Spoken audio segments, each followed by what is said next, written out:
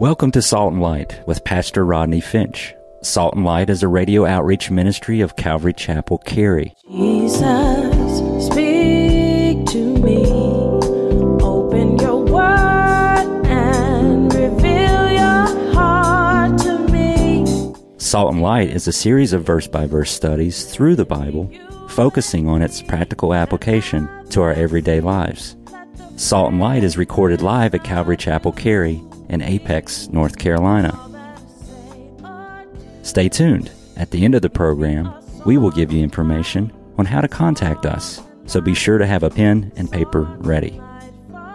Today, Pastor Rodney will be teaching from the book of 2 Samuel, chapter 12. So grab your Bibles and follow along. Now with today's teaching, here's Pastor Rodney. Between chapter 11, verse 27, and chapter 12, verse 1, is a whole year. So you can write that in your between the chapters. 1 year has gone by. It's during this year David sinned. After David sinned, this sin had been eating at him and torturing him, and he's screaming on the inside. And you say, Pastor, how do you know that? Because it was during that year that David wrote Psalm 32, verse 3 through 5, which reads, "When I kept silent, my bones grew old through my groaning all the day long." Let me have that there. Thank you. All the day long. For the day and night your hand was heavy upon me. My vitality, note this, saints, was turned into the drought of summer, Selah. I acknowledge my sin to you. And my iniquity have I not hidden. I said, I will confess my transgressions to the Lord, and you forgave the iniquity of my sin. David is saying, for 1 whole year, I was miserable, trying to cover up and hide my sin. God was merciful and forgave me. And he's talking about this situation in Psalm 32. So verse 1 says, we are 1 year from David's sin with Bathsheba, 1 year from adultery, 1 year from the hypocrisy, 1 year from the deception and the murder and the cover-up. David is distraught, and David can't ignore this sin because God can't ignore the sin. And David found himself in a straitjacket of guilt, a guilty conscience. And a Greek philosopher once said, there is no witness so dreadful, no accuser so terrible as the conscience that dwells in the heart of every man. David's conscience did not leave him alone. The only problem is he didn't go to the good shepherd. The good shepherd had to come to him. Well, verse 1 tells us 1 whole year later, the child is born. And because David wouldn't come to God, God sent Nathan the prophet to David. Now, I'm sure nothing unusual about Nathan coming to David, because we know from chapter 7, 2 Samuel, that Nathan was in David's cabinet when David took office. And Nathan wasn't a basement person. You remember I talked about basement people and balcony people, and basement people are a bummer, and balcony people are fun, and balcony people lift you up and encourage you, and they have uplifting exhortation and exhortive things to say to you. Balcony people, people that are up. Basement people, they're a bummer. They always got some negative thing to say. We all know people like that. You probably sit next to one right now.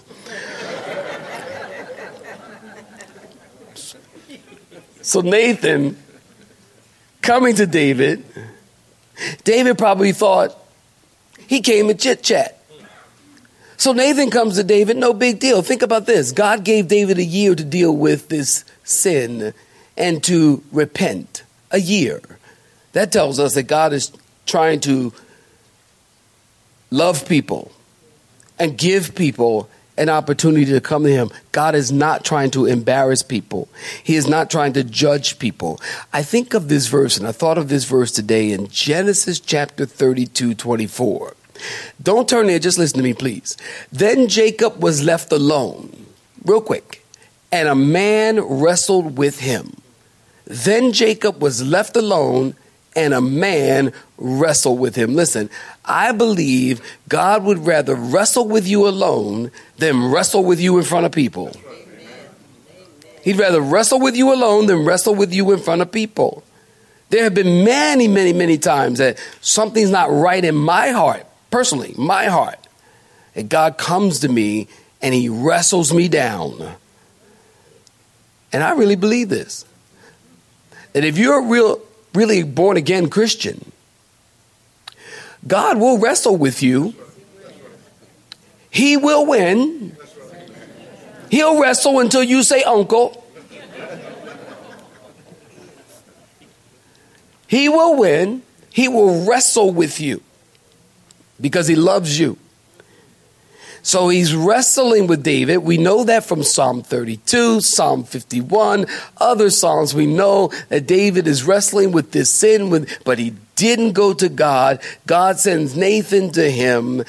Chapter 12 in verse 27, when her mourning was over, David sent and brought her to his house, and she became his wife and bore him a son. But the thing, here's what I want to bring it back to, the thing that David had done displeased the Lord. David's sin displeased the Lord.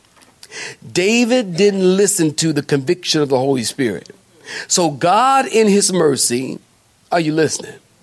God in his mercy sent someone to speak to David. And that's why I titled this sermon, God's Grace for the Guilty, or Grace for the Guilty. Because it was God's grace to send Nathan. Think about it. That was God's grace to send Nathan. God didn't have to send Nathan. He didn't have to. He could have judged David because David was guilty of breaking the law. I'm getting ahead of myself. But he's clearly guilty of breaking the law. There is no sacrifice for this sin. But God in his mercy, you need to thank him. God in his mercy, God in his grace, God in his love, God in his kindness, God in his compassion, God in his loving kindness and long suffering. 1 year. Sends Nathan to talk to David. I'm confident based on the Psalms, God was trying to deal with David. God mercifully kept speaking to David, even when David wasn't listening. Nathan comes to David and tells David a parable of two men in one city. Nathan is using a parable to explain to David his own sin. Now, who remembers? I told you a parable, Calvary Chapel, a parable is what? Earthly story with a heavenly meaning. Write it down. An earthly story, really easy, not theological. An earthly story with a heavenly meaning. The word parable comes from two words. Para, meaning alongside, and bole, or bola, some people say, which means to throw. Alongside and throw. Jesus would often lay alongside or throw alongside a story to illustrate a heavenly truth. So Nathan is telling David this parable. So get the scene. Nathan came to David and said, David, we got a serious injustice in the kingdom I need to tell you about. And David takes a seat on the throne and says, what's up? Keep in mind, David's probably listening with rapt attention because remember, David was a shepherd and he spent a lot of time with sheep. Nathan said, there's this rich guy who has lots of flock. David's sitting on the throne. What's going on? Well, there's this rich guy with a lot of flocks and a lot of sheep, and the rich man took the poor man's one little ewe lamb. He goes on, this one little ewe lamb, the kids loved the lamb. The lamb was like a family member. We put the lamb up at the table, the lamb would eat it from the table, which don't understand that, but okay, fine.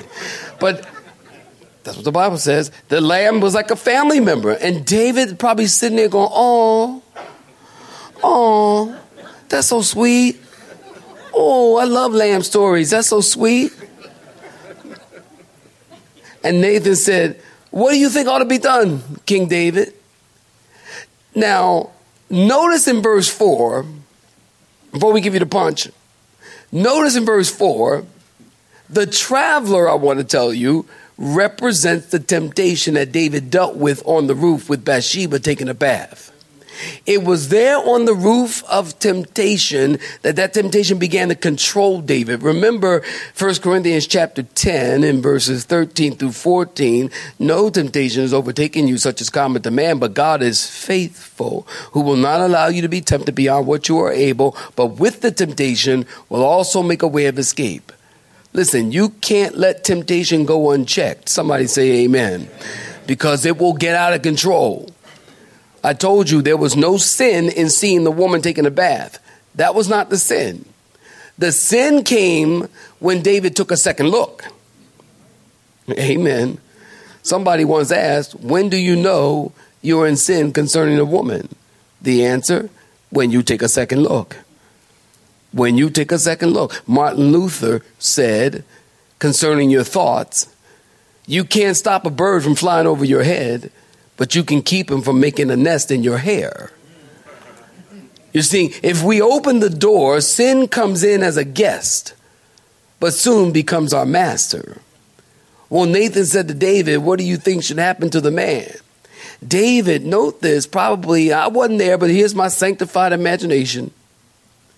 David clenches his fist, probably contorted his face, veins popping out of his eyes and head. And he said, the man that has done this thing shall surely die. David was a redhead and a hothead.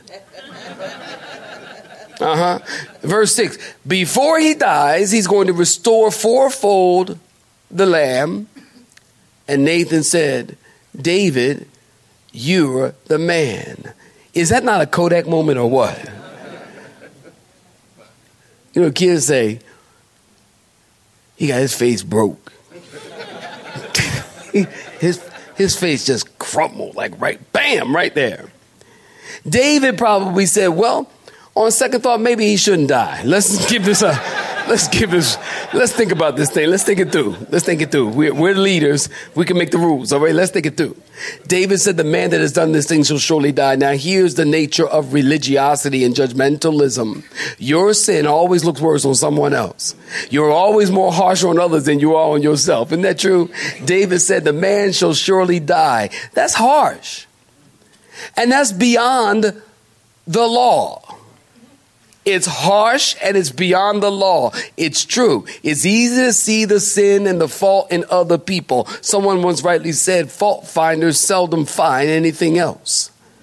Jesus said, Matthew 7:3, or why do you look at the speck that is in your brother's eye and you do not consider the plank in your own eye? It's like we look at another person, we go, oh man, you got like a little something in your little eyelash hair in your eye, and that's obstructing your vision, and you look crazy. You look crazy. Something wrong with you. You look crazy. You look afflicted. Something's wrong with you. And then they got this big old railroad tie out of their own eye. It's like, wait a minute, who looks crazy? I got a hair in my eye, and you have a big old railroad plank hanging out of your own eye. It's hyperbole, but it makes the point that fault finders seldom find anything else but fault. The story is case in point. Your sin looks terrible on other people. Not only that, but it's harsh. There's no law for death for cattling Russell or rustling cattle. Cattling Russell.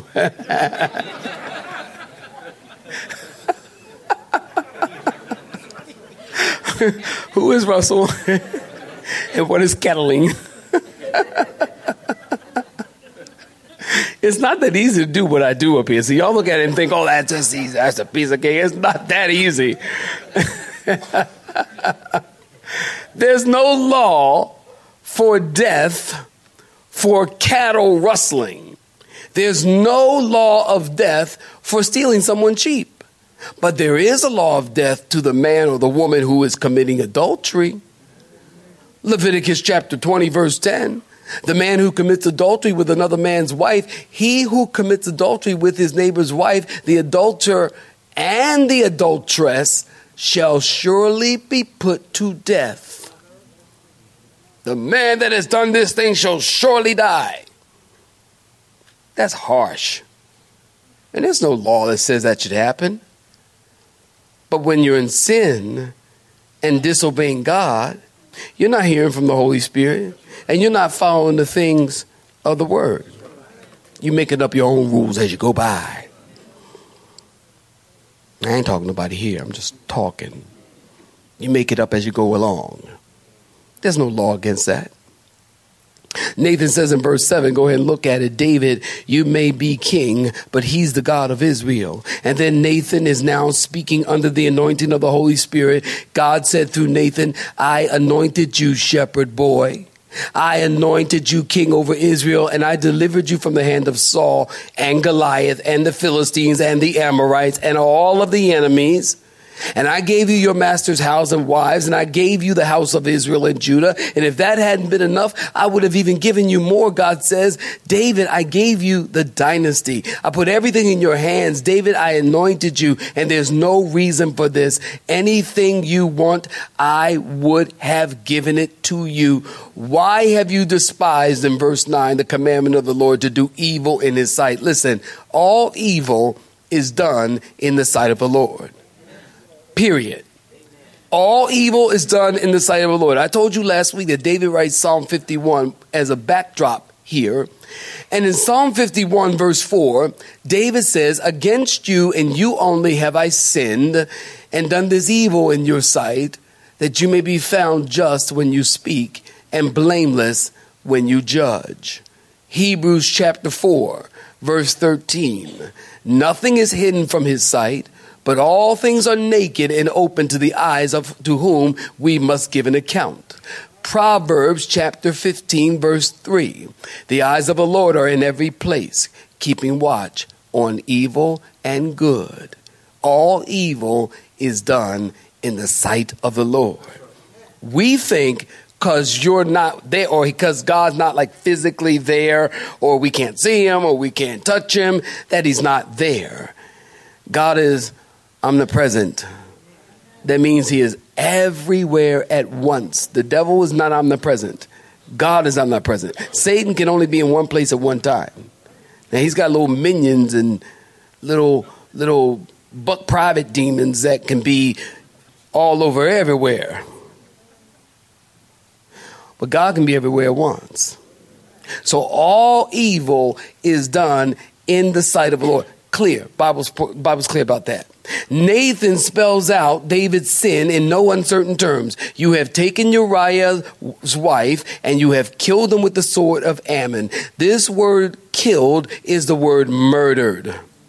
Murdered.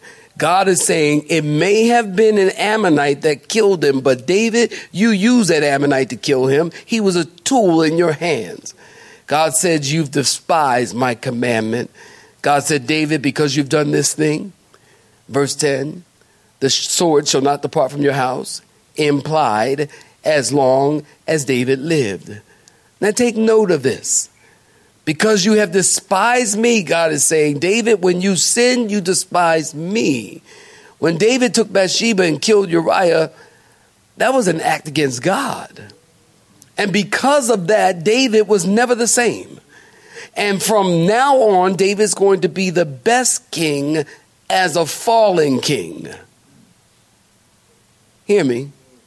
The best king as a fallen king. From now on, everything's changed. Everything's changed. He'll be the best king he can be as a fallen king. But David will never be the king that he was before this sin. Isn't that interesting? He'll never be the same. Everything changes for one act of lust. For one act of disobedience, everything changes. Alan Redpath said, when a man or a woman of God sins, they are like an eagle with its wings clipped. They may fly again, but never as high. Never as high. Thus says the Lord in verse 11, look at it. I will raise up adversity against you from your own house. The sword will never depart from David's house. And we know, listen, that God forgives, don't we? And God forgave David of his sin. But listen, that doesn't remove the consequences of sin. Think about it. If you get drunk and you hit someone and you break your hand, that doesn't mean the next day your hand won't hurt. It's going to take 6 to 8 weeks for that hand to heal. So David repents genuinely and he's serious and contrite and repentant and makes himself vertically right with God, but on the horizontal, there are still consequences that will never leave his life. God is quick to forgive, but there are always consequences. Listen to me. God is quick to forgive, but there are always consequences. You reap what you sow. You sow to the flesh, you reap destruction. Although you repent on the vertical and you're all good, there's still repercussions on the horizontal that still need to be dealt with. And David dealt with the consequences for the rest of his life. Bathsheba has a baby boy, although later he dies. The sword shall never leave David's house. David's son Amnon rapes his half-sister Tamar. The sword shall never leave his house. Absalom, David's son, acts like he's forgiving Ammon for raping his sister. It was his full sister, like blood sister. But later we learn that Absalom was planning to have Amnon murdered. The sword will never leave David's house. Okay, what is Dad David going to say? What's Dad David going to say? Nothing. Well, Absalom, killing folk ain't right.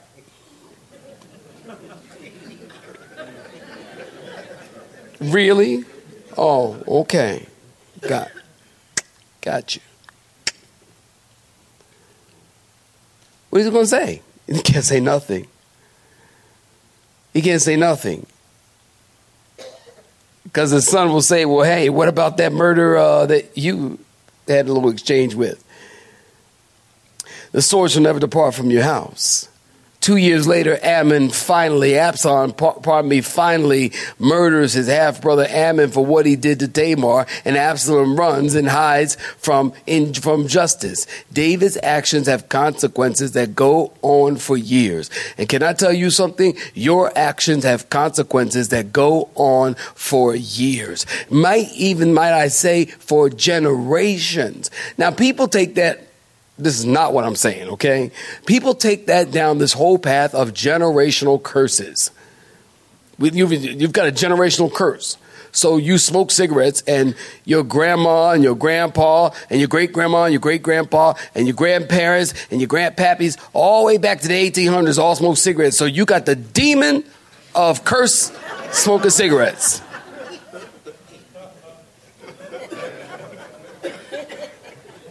And it's a generational thing. It's a generational thing. So you drink, and you drink too much, not water. You drink too much, and because you drink so much, there's a generational thing there, and people get all into that. And that's kind of the Christian version of psychobabble. It really is. But don't get me wrong. I think there's room for therapy. Biblical. And biblical therapy to me is called discipleship. It's called let's get in the word together and see what God's word had to say. It's called let me anoint you with oil and let me get some elders and pastors around you to pray for you so that whatever's going on in you, God can bring clarity to your life. I believe in that, but generational curses, I'm not so sure. Because I believe the Bible says when you give your life to Jesus Christ, there is no curse. Now, Jesus has broken every single curse that could ever possibly come your way. And if you're a believer, then you're filled with the Spirit of God, and there's no room for the devil inside the temple of the living God. How can Christ and Belial dwell in the same temple? That's impossible. So I'm not saying that there's this generational curse thing that people take it to a whole nother level. I'm saying that when you sin, the consequences can be great, even throughout your children and your grandchildren and your great-grandchildren, because they learn patterns from you. Parent. They learn patterns from you. So they see that this is the way you live and you do this. And then they grow up that way because that's the home they grew up in. And then they do that and they do that and they do that and they do that. And unless Christ comes into the picture, that cycle will continue. And that is not necessarily a curse so much as it is a learned behavior and a bad environment that a child was brought up in. And Jesus has the power over every bad environment and over every bad thing that a child can experience. So the sword shall never depart from David's house. And it didn't. Verse 13. My, where's the time go?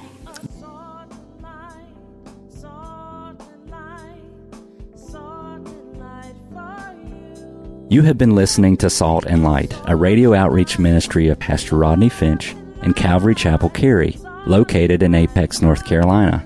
Join Pastor Rodney Monday through Friday at this same time. For information regarding service times, you can contact us at 1-800-293-0923. That's 1-800-293-0923. You may listen to today's broadcast in its entirety by visiting the media library on our website at cccary.org.